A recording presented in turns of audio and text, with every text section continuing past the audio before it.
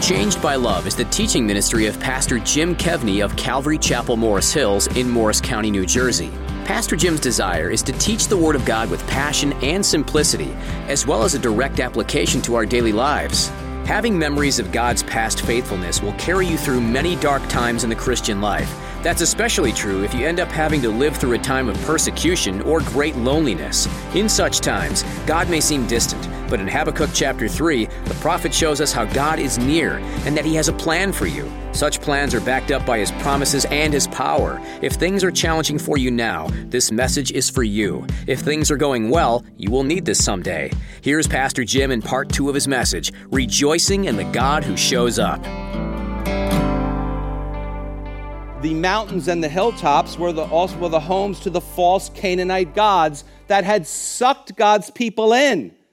So God doesn't only want to discipline His people, He wants to get those false gods out of the land, and it worked when the Babylonians came.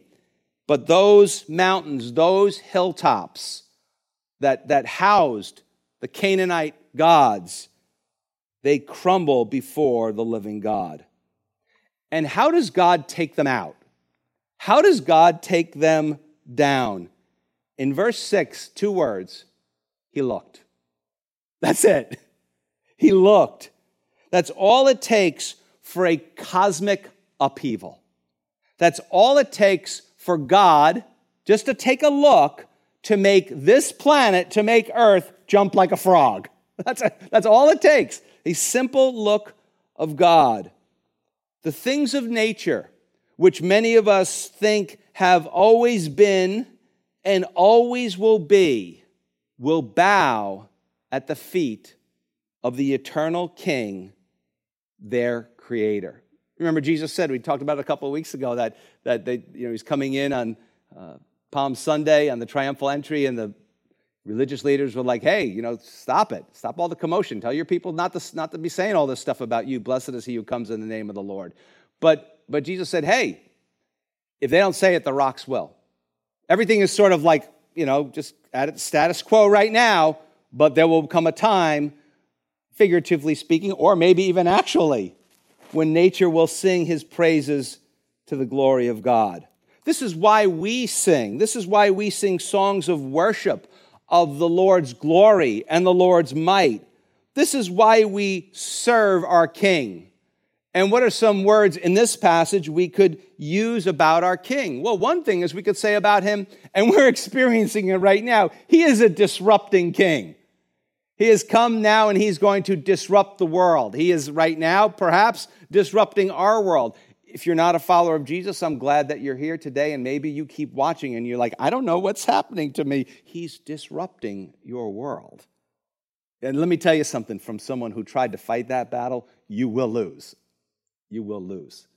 So I would implore you, beg you to put your trust in Jesus today.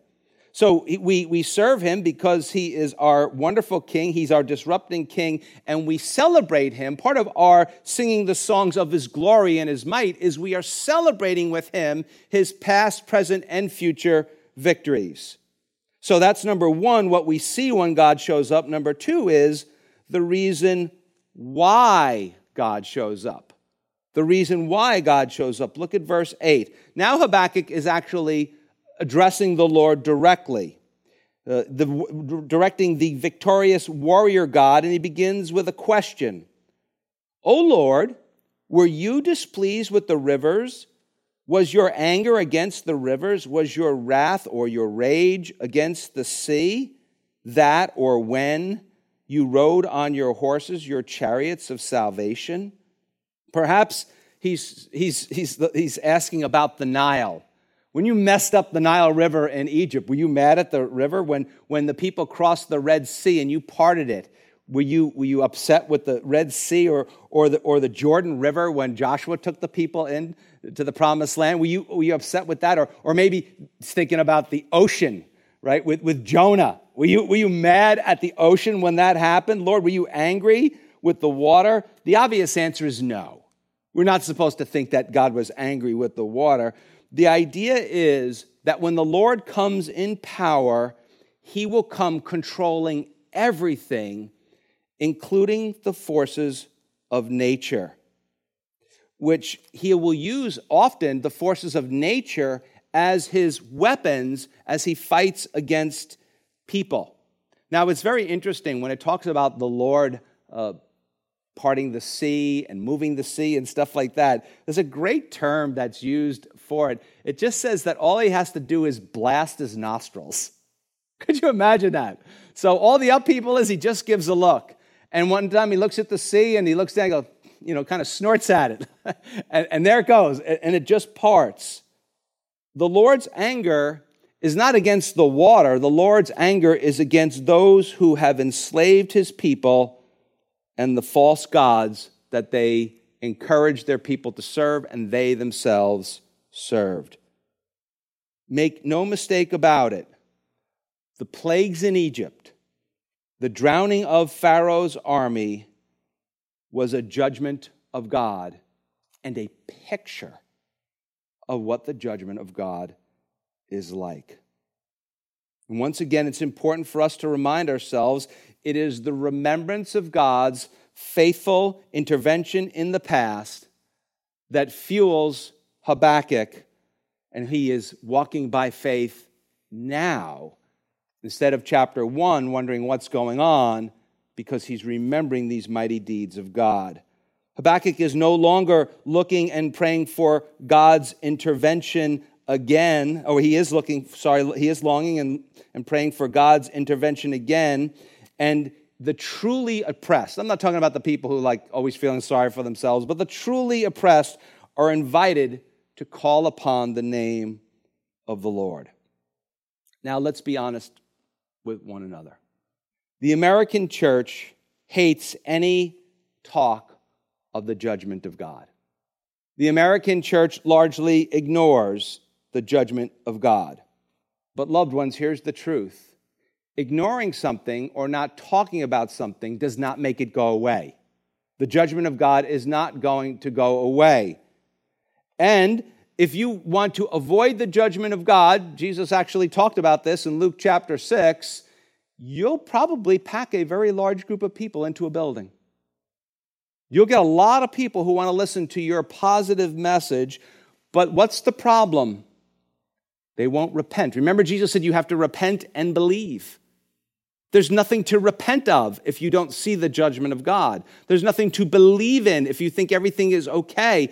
And this explains why many people would say that our churches are so full of people who are really not Christians in God's eyes.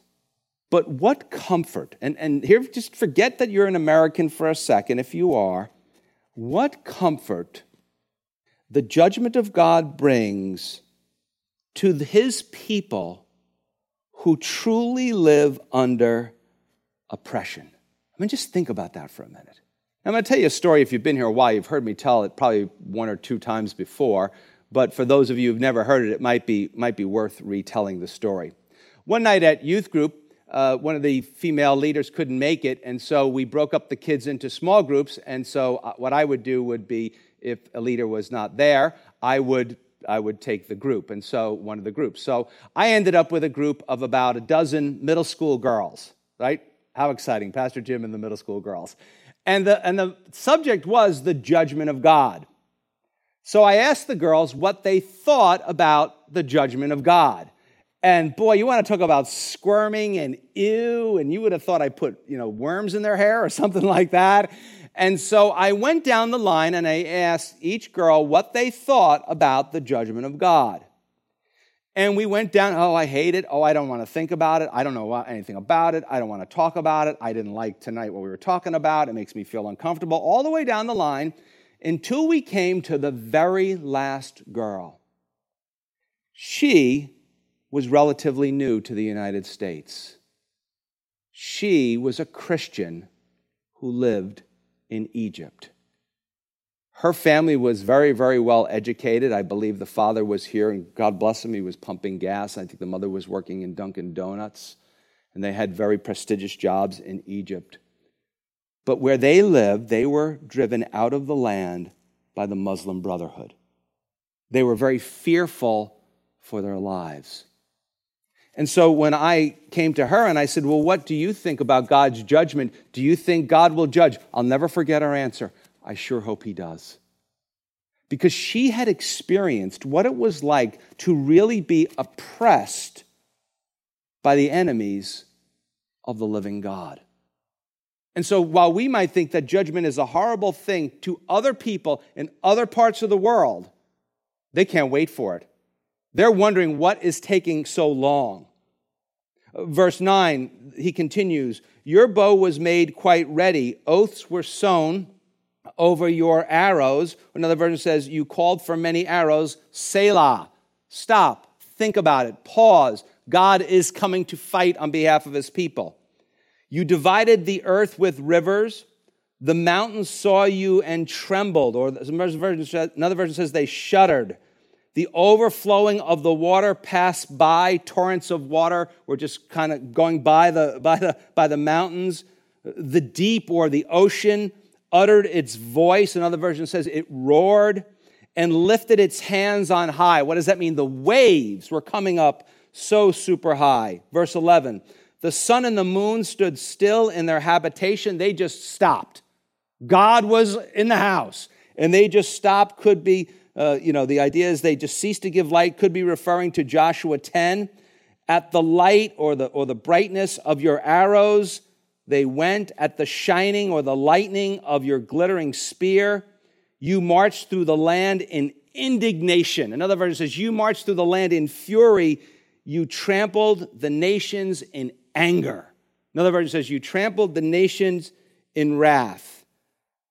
Now, what sounds scary to some brings comfort and confidence to the prophet. Did you hear that? What is scary to some brings confidence and comfort to the prophet, brings confidence and comfort to the man of God or the woman of God who knows that our God is coming, and our God comes in power, he comes in glory, and our God rules and our God reigns. Where are the wise of chapter 1? Where did they go? Now they are being turned into the Lord has a plan. The assurance of the fact that the Lord has a plan, but not only does he have a plan, he has the invincible power to carry out his plan, to defeat all evil, because our faith, this is important for us to know, our faith is more than ideas.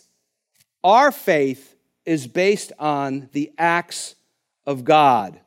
Now, Bible scholars are very divided on this passage, as well they should be. Who knows what he's talking about, or is it a collage of different things? I mean, is this a vision that's looking back? I mean, this could even be something like the flood and various things throughout God's history. Or is he looking ahead to the second coming of Jesus? I'm okay with both. And I think Habakkuk is too. You see, friends, you might think, oh, well, it's nice that he has assurance, but the assurance is ours as well. The book of Hebrews tells us that our Savior King, the Lord Jesus, is the same yesterday, today, and forever. And the Word of God promises he will come again. But not only does he come, we see on a regular basis that the Lord steps into the chaos of this world.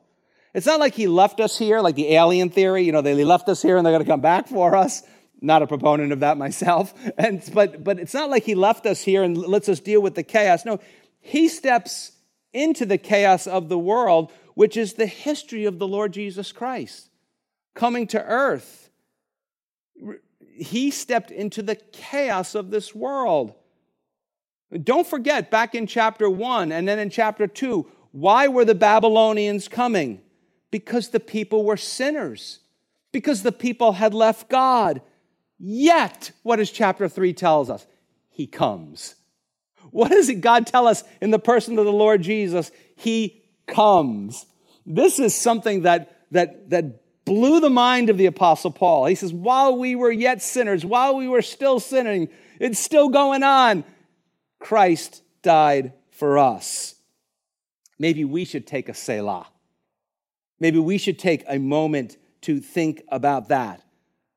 that in the midst of even our sinful lifestyles or just our ignoring God, leaving him alone, not caring about him, not thinking about him, he comes. He comes to his people. Now, verse 13 is key. You went forth. Why did he go forth? For the salvation of your people. That's why he came. For the salvation of your people. Another version says, to deliver your people. For the salvation with your anointed. For salvation with your anointed. Another version says, to save your anointed one. Now, scholars want to debate. Is he talking about the anointing of Moses, of the kings, of the people, of Jesus? I just go, okay, I'm fine with all of that. You struck, he's talking directly to God, you struck or you crushed the head from the house of the wicked by laying bare from the foundations to neck. Another version says you stripped him from foot to neck. Selah, think about that. Think about the mighty power of God coming to save his people. And it's just not like he's like, oh, come on, let's go. No, he's coming in power. Verse 14, you thrust through with your own arrows the head of his villages or the warriors. They came out like a whirlwind to scatter me. Their rejoicing was like feasting on the poor in secret. Another version says, gloating as if ready to secretly devour the weak. You say, which is it, the poor or the weak? Well, it's important to remember that the word poor in the Bible often, probably more often than it speaks about money, speaks about the oppressed people of God. Verse 15, you walked or you trampled, another version says, through the sea with your horses, through the heap or the surging of the great waters, of the waves of the great waters. The Lord wants us to see in passages like this that his acts in the past demonstrate he is able to save in the present and in the future all who put their faith and trust in him. Nothing's going to stop him. Nothing is going to stop him. Not even death could stop Jesus Christ. Habakkuk says, you went forth. He says, another version says, you came out. Why? For the salvation of your people. Even in the worst of times, God showed up. The completely worst of times, God showed up.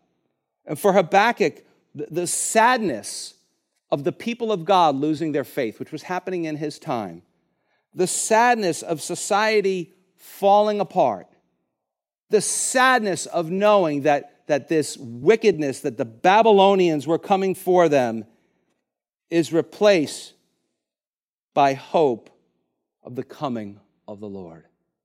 Friends, that is the message we need to remember for people today. That we find ourselves in the midst of so many different things going on. But our hope is grounded in the coming of the Lord. And these images are so graphic. Not only does the Lord show up, but if you think about it, it's like he almost tears apart the whole world to deliver his people. It's like he tears the place up to deliver his people and to lead his people home. But friends, that is the hope of the gospel. That on the cross, the Lord Jesus Christ, the Son of God, was torn up. He was beaten and bloodied. So all who would repent and believe, all who would turn to God and believe, put their trust in the Lord Jesus, could be delivered, could be placed in the position of experiencing the forgiveness of sins, could experience mercy in the midst of God's judgment. And the thing is, friend, remember this. Maybe you're sitting here today and you're saying, man, I've messed up my whole life. What a disaster it's been. God would never take me. Remember, when does God come? Right on time. Right on time. Always comes right on time. Perhaps you were living that way for a long time, so the meaning of the cross is going to be deeply planted in you. You're going to know that Jesus died on the cross in your place for your sins. After Jesus was crucified, rose from the dead, and ascended to heaven, the Apostle Paul wrote these words, Galatians 4, verse 4 and 5. But when the fullness of time had come, we might say, just at the right time, at the perfect time in history, and maybe in your history. But when the fullness of time had come, God sent forth his Son. What happened? Jesus showed up. Born of a woman under the law, you had to obey God, to redeem. What does that word mean? It means to buy, but often more than just buy, it would often tied to someone who would buy a slave for the express intent of setting them free. To redeem those who are under the law or the penalty of the law, that the Bible says we have to keep it perfectly. A few things. You ever tell a lie? You did. You didn't keep it perfectly. To redeem those who were under the law, that we might receive the adoption of sons. Now, when you read the Gospels, it's important to look for times when you see not only the power of God, we're always looking at the power of God to heal, but it's also important that we're looking for the judgment of God. I'll give you two quick examples of that. One is when we get the preview of the judgment of God when Jesus is casting out demons. That the powers of evil will not go on forever having their oppressive nature on people, on God's people. That's not going to happen at all. Do I believe that we can be demon-possessed as Christians? I don't. Do I believe that we can be oppressed? I do.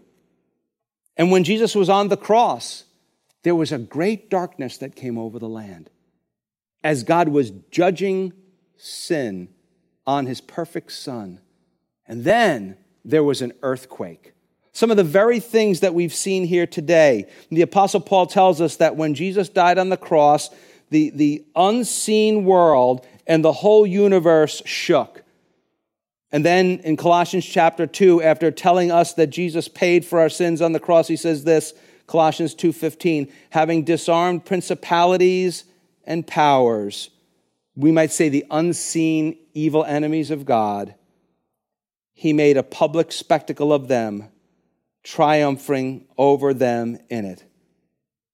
Later on in the Bible, at the end, Revelation 6:17, looks at the very end of time and asks this question about in the great day of wrath, in the great day of judgment, who can stand?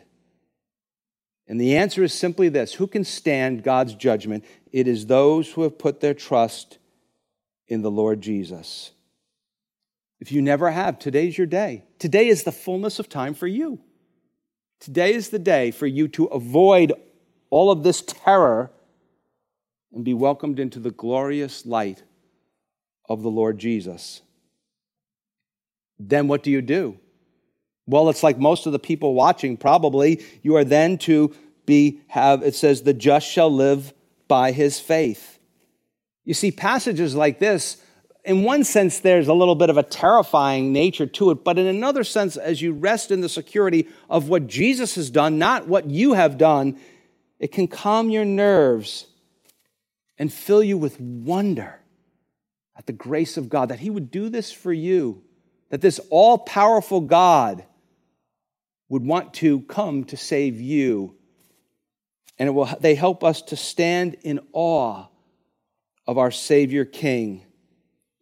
Remembering the mighty works of God will help you face today. Remembering the mighty works of God will help you rejoice in the God of your salvation. Why? Because there's something you know when you worship the King. You know Jesus comes. He always comes. You may not know when.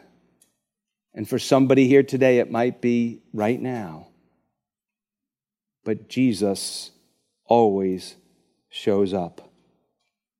That is the hope that everybody who has put their trust in Jesus Christ has. And today, instead of being sucked into everything that's going on in our world, let us rejoice stand in wonder and stand in awe of the God who always shows up.